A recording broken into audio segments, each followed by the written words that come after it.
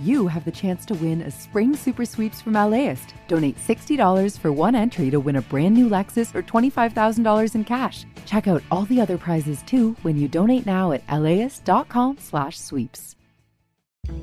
I'm Austin Cross. Join me for LAist's new live event series with the James Beard Foundation. We Are Where We Eat will go behind the scenes of LA restaurants. The kickoff event is May 22nd. Tickets at laist.com/events. All right, we're rolling. After my brother Paul was born, and before I was, my mother got pregnant. The doctor said it was a girl, but my mom had a miscarriage, and it broke her heart. All she ever wanted was a boy and a girl. When she got pregnant again, I disappointed her by being male, as did my little brother Manuel. Finally fed up with all these boys, my mother made a deal with God. She promised to make a pilgrimage for Semana Santa to honor the Virgen de Guadalupe in Mexico if God would grant her a baby girl. My sister Cynthia was born 9 months after that deal, and as soon as she could, my mom took off one Easter to pay her respects to the Virgin Mary. Damn, the Holy Child.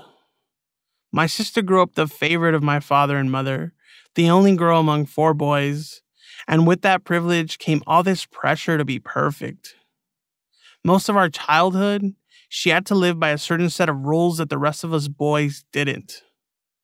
That's a lot to put on anyone, and an impossible standard to have for others and for ourselves.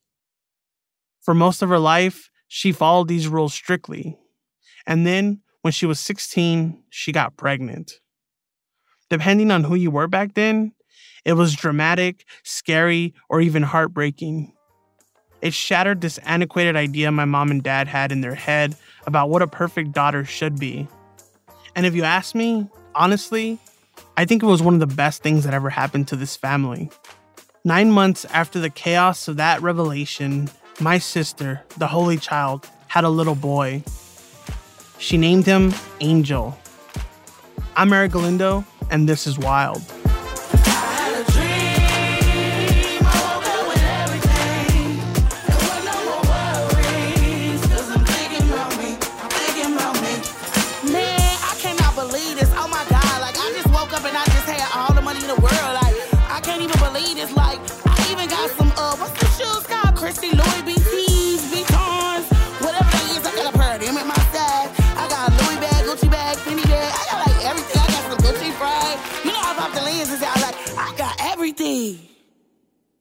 This is Wild, a show about what it's like to grow up during the pandemic.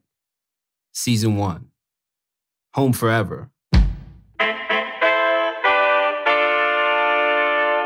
We had worked our asses off to prepare this pitch, and we sat in the parking lot. I think it was before our FX meeting. And we both just sat there and we were like, oh my God, what if we don't sell this show? That's Linda Yvette Chávez. The first time I met Linda, I felt like she was a little nervous to talk to me. I was a reporter working for the New York Times, assigned to do a story about Linda and her creative partner, Marvin Lemus. But after a few moments, probably when she realized I was just a hood kid from Southeast LA, we clicked. And talking to Linda felt like talking to someone I grew up with. It makes perfect sense, because Linda grew up just a few blocks away from where I did, and her family sounds a lot like my family. Linda grew up in Norwalk, California, with her parents and 3 siblings. Yeah, my parents, they met in East LA, and they were there for a long time, and then eventually moved to Norwalk, which is that's not where I was born, but where I mostly grew up. And like I said, we were a working class family. My dad was blue collar, worked for a truck parts company. And, my mom was a stay-at-home mom. And because of that, obviously, there was a lot of sacrifice financially because she really wanted to be there for us, because we grew up in an area that was mixed income, but there was still some gang activity. And there was, she had fears around if I'm not there to be able to raise my kids, they're going to end up in situations. And, some of us ended up in certain little situations here and there, but she did a great job and did her best like every parent does. And both of my parents did. Norwalk is a place maybe you've never heard of, but you've probably seen on TV or in films. It's a city in southeast Los Angeles that's kind of hood, but also kind of an idyllic suburb. And because of that, it has been the setting of some iconic movie moments, like the miniature golf scene in The Karate Kid, most of the high school scenes in Grease 2, and that wild scene in Once Upon a Time in Hollywood where stuntman Cliff Booth somehow fights Bruce Lee to a draw. No mames.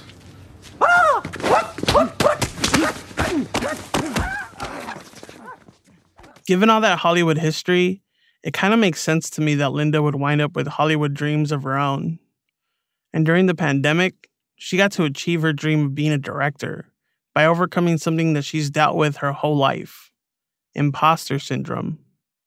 So I was wondering, how you would describe imposter syndrome and, just walk me through those feelings. Well, one, imposter syndrome to me is the fear of not being good enough.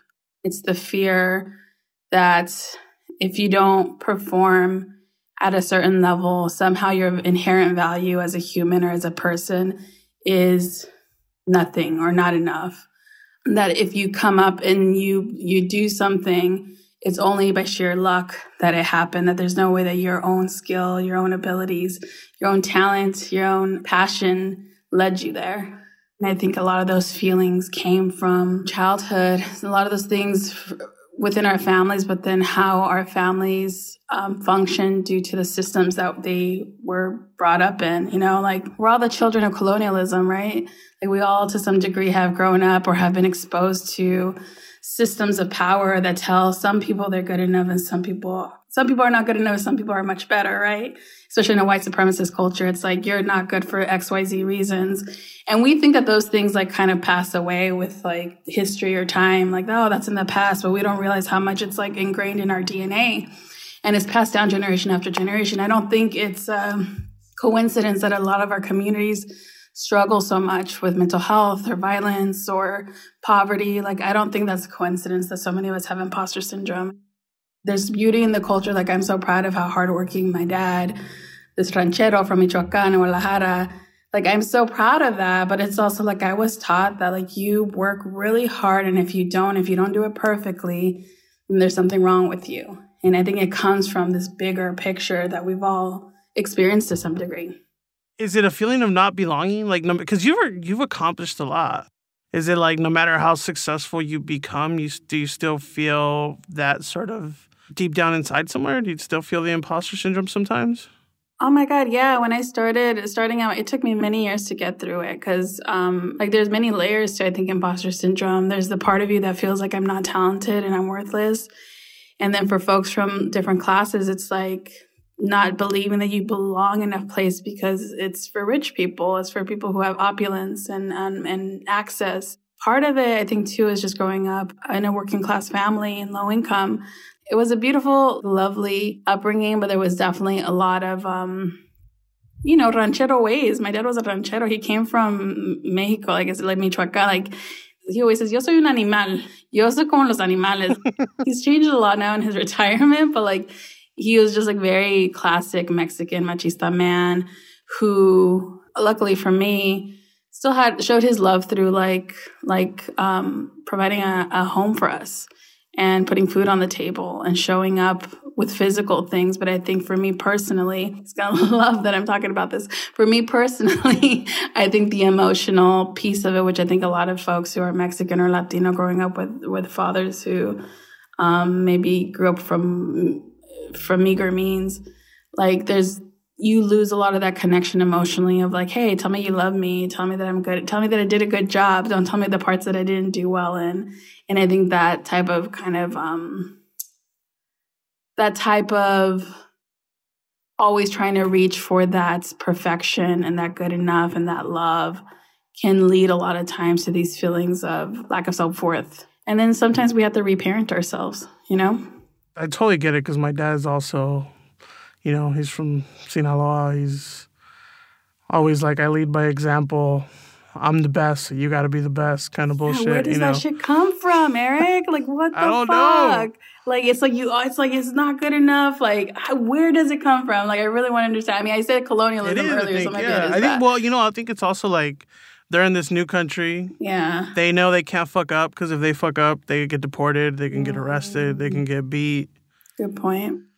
Like, that's how I saw it growing up, where it was just like, oh, my dad is, like, failure is not an option for him because he's got all this on him. Yeah. But, like, for me, failure is such an option. Like, I'm just like, yo, I don't know how to do that, Dad. Like, please stop asking me to do things I don't know how to do. Oh my God, I wish I could do, or I'm getting there now. Now I'm getting there. But like, I just growing up, I was like, okay, yes, you want me to be perfect? Got it. Hold on, No, yeah. It's probably easier for guys too, right? Like to just be like, fuck you, I'm not doing what you want me to do. That's real. Right. Yeah. And for women, you got that pressure of like being the perfect Mexican-American daughter, like be right. Because I see it like my dad and my sister, they have a relationship with my dad. Like he loves my sister more than all of us, right? Like it's very obvious. But he's such a machista to her, he's like, can you, serve me breakfast? Can you serve me dinner? Like, but I think about like when you're telling me your stories, I'm like, oh, I see.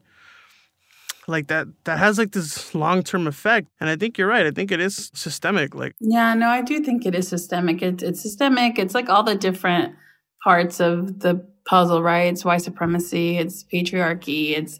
It's all this class. We kind of live in a society that ignores those things. Like we don't have the tools or the resources to identify them and give them names so that we can then work with them and heal them and make them better. I think that's like a term that psychologists use, but they call it, the term is name it to tame it. Like until you can give the thing that you're feeling and experiencing a name and can decode it in a sense, then it's hard to tame it.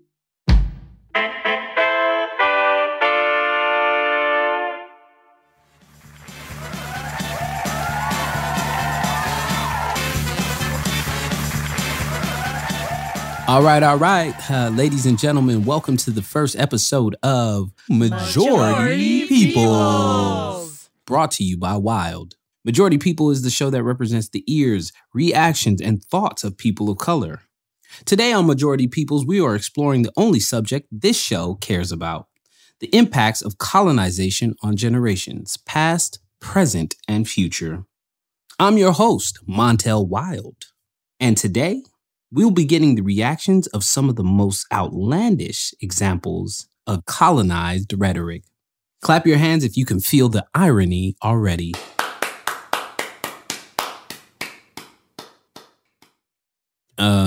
Okay. Did not expect a clap there.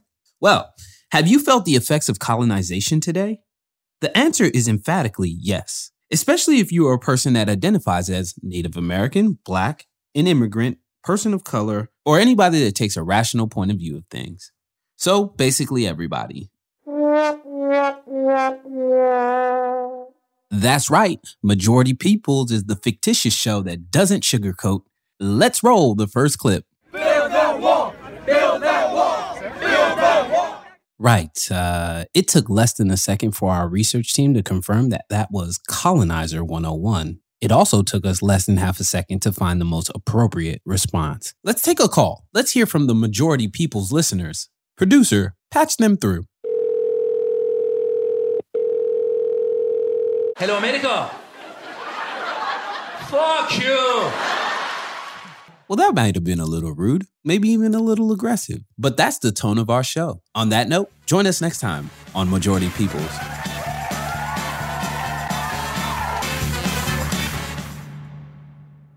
Systemic oppression be damned. Linda managed to make Southeast LA and all her ancestors proud. That's after the break.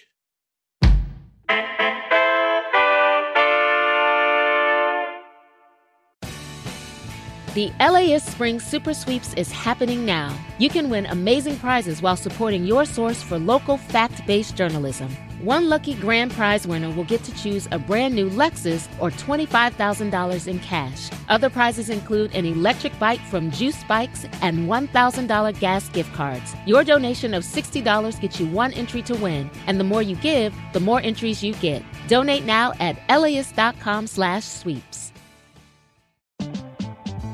LAist has a new live event series with the James Beard Foundation. We Are Where We Eat will go behind the scenes of some of your favorite LA restaurants to find out how and why they do what they do. I'm Austin Cross. Join me for the first event where we'll explore how restaurants help make a neighborhood, and we'll all have something delicious to eat afterwards. It's May 22nd at the Crawford. Get your tickets now at laist.com/events. Now back to the show.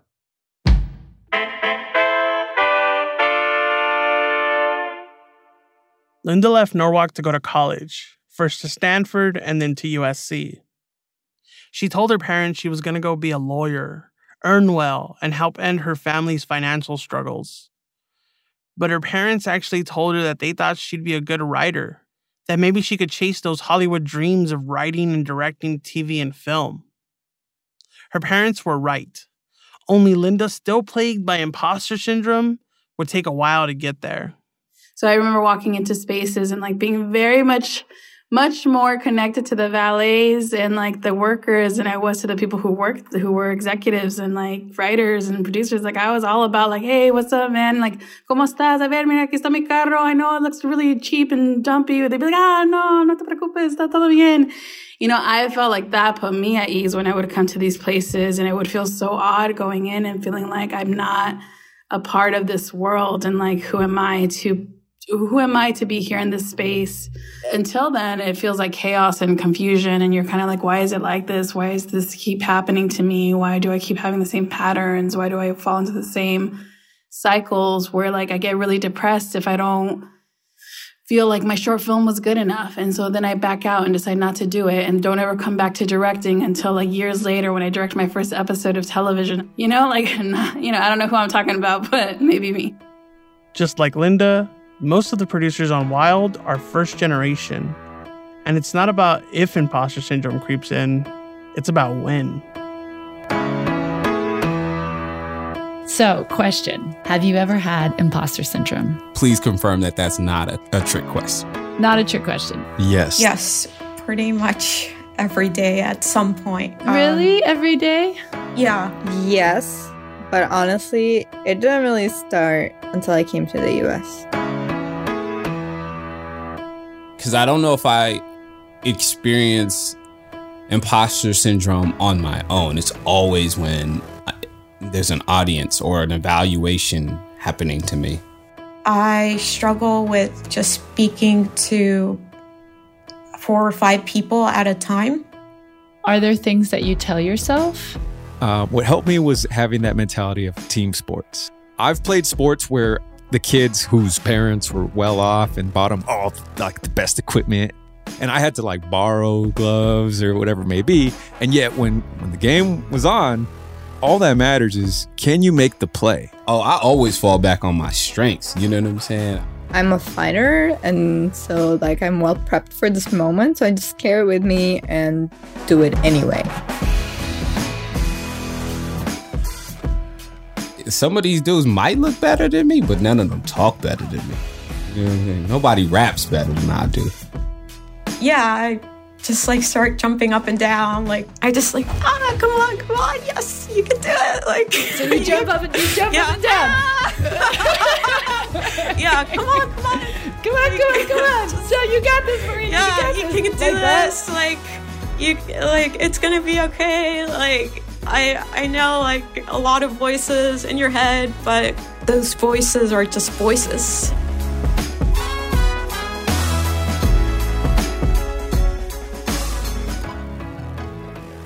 And I also keep applying for things like I'm not qualified yet to do, and like just kind of shooting for the stars. Lead with the obvious. They wanted you to be here.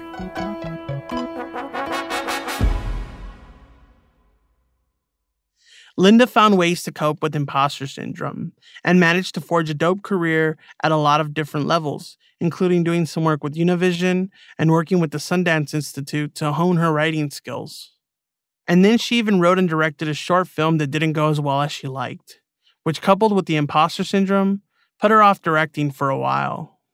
Then in 2017, a web series she co-created with another first-gen kid from the hood, Marvin Lemus, about love, family, and gentrification set in LA's Boyle Heights neighborhood started to get some serious Hollywood attention.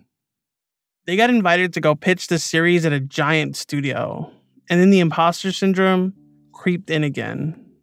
But I will speak to like our first pitch, and we were both like, oh my God, what if we don't sell this show? Like we just spent like so much of our lives like on this like creative baby and these characters in this world. And we were just like, okay, we have to be prepared that if at the end of this, nobody bites, nobody wants this, like almost felt like losing a baby in a sense. Cause it's like, okay, that creative thing that you just invested so much of your love into is going to be gone. And both of us, like we were these first gen brown kids who like, we're also really fearless. Like as much as we had the imposter syndrome we were dealing with, we're both like kind of little badasses who like don't give a fuck. We're like, this is who we are. This is where we come from. This is how we're going to throw it down. Or you don't like it, pues ni modo. Like you're missing out. But this is what's so cool about this. And we went into it really carrying that fire and that energy and that confidence into every room we walked into. And I remember that parking lot moment being like, oh my God, like it's possible. It's possible we're going to end all of this and have nothing. And that was a scary thing. They actually offered to buy the show in the room. From there, I think there was freedom in knowing that we didn't kill ourselves for nothing. That like, okay, we have one offer and now we can go into every offer or every room after this feeling much more confidence. Do you remember the first time you went into Netflix? Luckily, I think at that point we had done a lot of pitches already. We had been up like late, like we would do a pitch and then we'd go home and revise it. We would be like, okay, that joke didn't land. Let's think of a new one. Let's like punch it up here. Let's revise there. Let's cut there. Let's, Netflix likes this. Let's bring it in this way, or Showtime or whoever it was. We always were revising based on what we had just pitched. So it was like an ongoing process. So when we walked into Netflix, we had some good experience, but also felt like we felt good. And I think part of our process was also just accepting what's for us is for us, and what isn't. And strangely, that pitch was more neutral than the rest. So we kind of left leaving did that go well? We were not sure, and it did, obviously. Obviously, here we are, season 2. $5 por un burrito? We've been giving you free burritos for years. Yo canté por esos tacos. Nobody asked you to sing. You ain't chente, bro. Linda Yvette Chávez and Marvin Lemus sold their Boyle Heights gentrification dramedy, Gentrified, to Netflix in 2019, and it debuted on the streaming giant in February of 2020. The show, about families like Linda's and mine, was so popular it made Netflix's top 10 list and got much critical acclaim, leading to a second season. For the second season, Marvin and Linda were put in charge of running the whole show. I'm wondering, so in those moments where you're going into these rooms and, you have, obviously this imposter syndrome, is it a feeling of, oh, they're gonna realize we don't belong here? I think there's also the layer of, again, racial, social, gender, all those things come into play as well in terms of seeing two brown kids and what historically you've seen a creator or a showrunner or an executive producer look like, and then having to kind of fight against that very unconscious bias that a lot of folks still have and will continue to have probably for a long time for a lot of communities. So there's also the sense of they don't think I'm good enough because inherently they don't believe someone who looks like me can do this.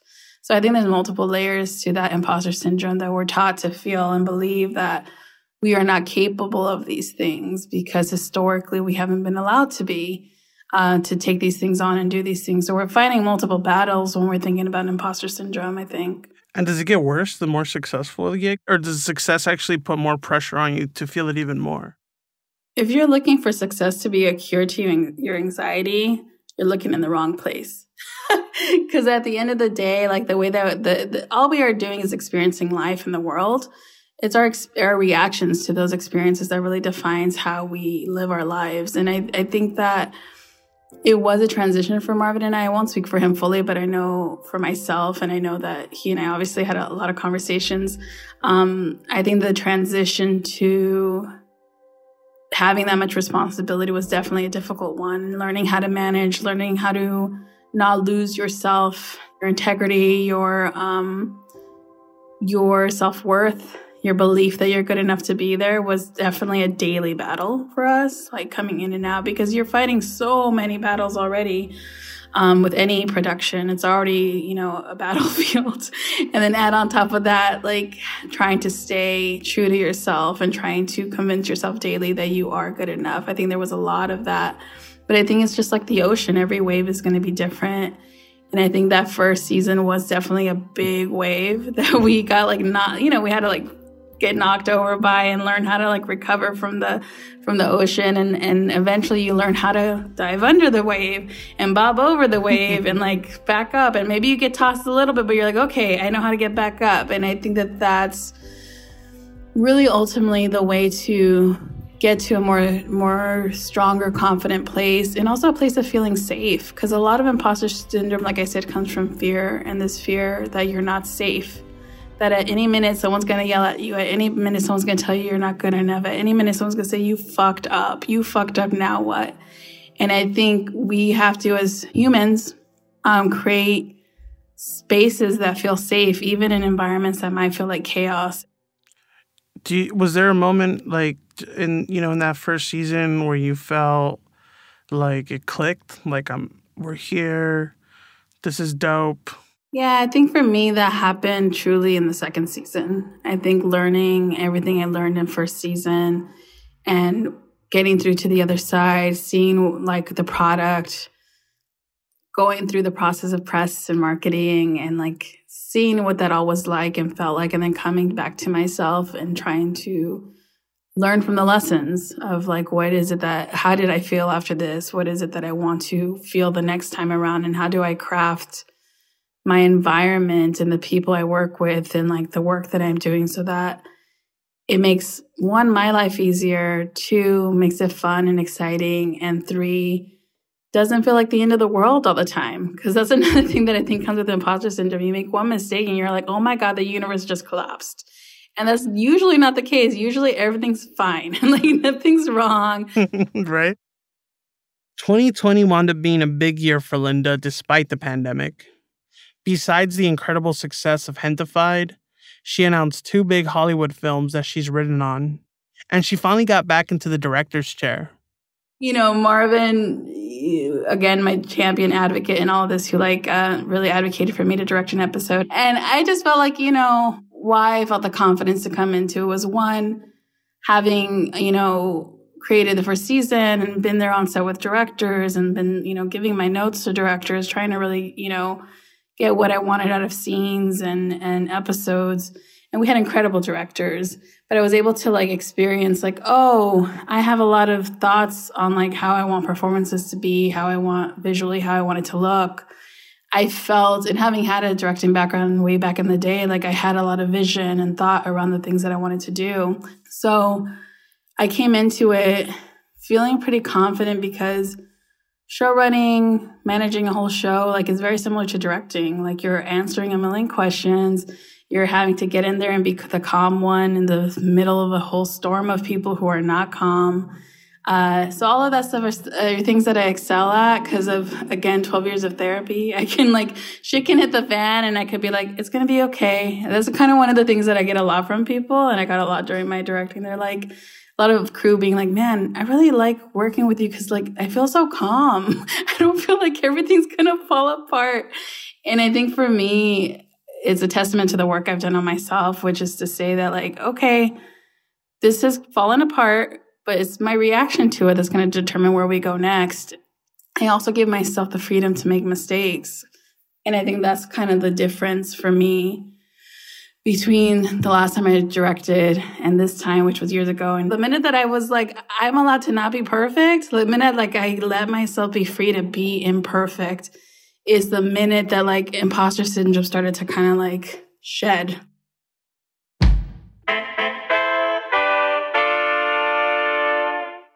My nephew Angel really changed all of our lives. For my sister, it gave her something to love and live for in ways she's never experienced. For my parents, it gave them a baby to obsess over. And it even gave me a new perspective on the world. When Angel was born, I was kind of lost and depressed. No job, no real prospects. And since my sister was going to dental school full-time and everyone else worked, I got to stay with Angel all day. We hung out together a lot, and pretty soon I started to see the world through his eyes. It was suddenly beautiful again. So I decided to get off the mat and try. A few years later, I was away in Washington, D.C. working as a columnist when my sister had a traumatic experience. I came home to find her and Angel living with my parents again. And they had this little shaggy white Maltese named Blanca, a therapy dog, to help her deal with the trauma. Part of that trauma was physical, but a lot of it was mental. Some of it was this imposter syndrome that maybe she failed at life or at love, which is not true. I think she succeeded at being strong enough to leave a bad situation and forge ahead thanks to the unconditional love she had for her son and eventually for herself. But I get that feeling she had, especially after talking to Linda. And I'm realizing now that love and romantic relationships is probably the only time I've ever felt the kind of imposter syndrome Linda talked about. In fact, I don't think I was able to love someone I'm not related to in an unconditional way until after I came back from DC to see my sister, Angel, and their little doggy. That first time she laid eyes on me, Blanca just ran right up to me and jumped into my arms like I was her long-lost love. I guess I was in a way. And she was mine. Blanca showed me how to love a stranger and expect nothing in return.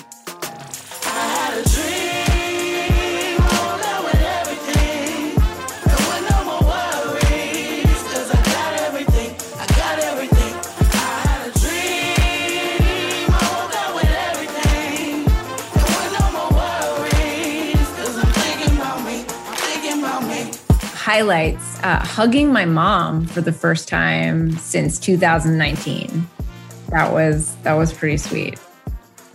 So my wife and I just celebrated our 14th year as a couple. It's always a cool time of the year because we're just reminded, of that love we got for each other. And true story, she is my preschool sweetheart.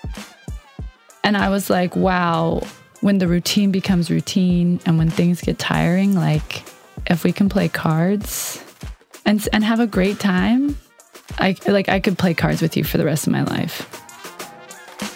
That was Megan Tan, a producer on this show who pushed herself to do online dating during the pandemic. That's on the next episode of Wild.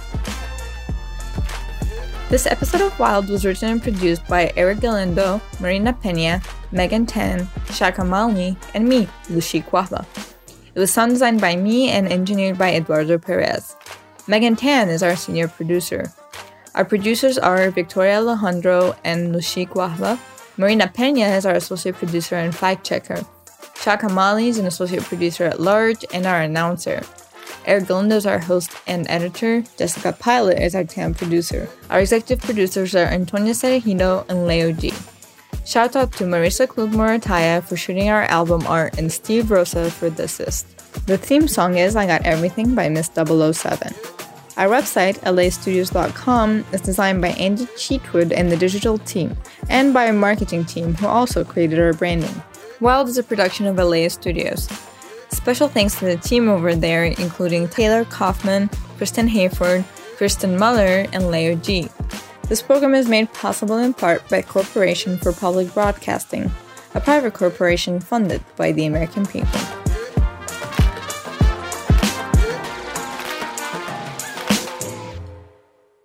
Woo! I nailed it, I think. This is Eric G. I'll catch you next time. This program is made possible in part by the Corporation for Public Broadcasting, a private corporation funded by the American people.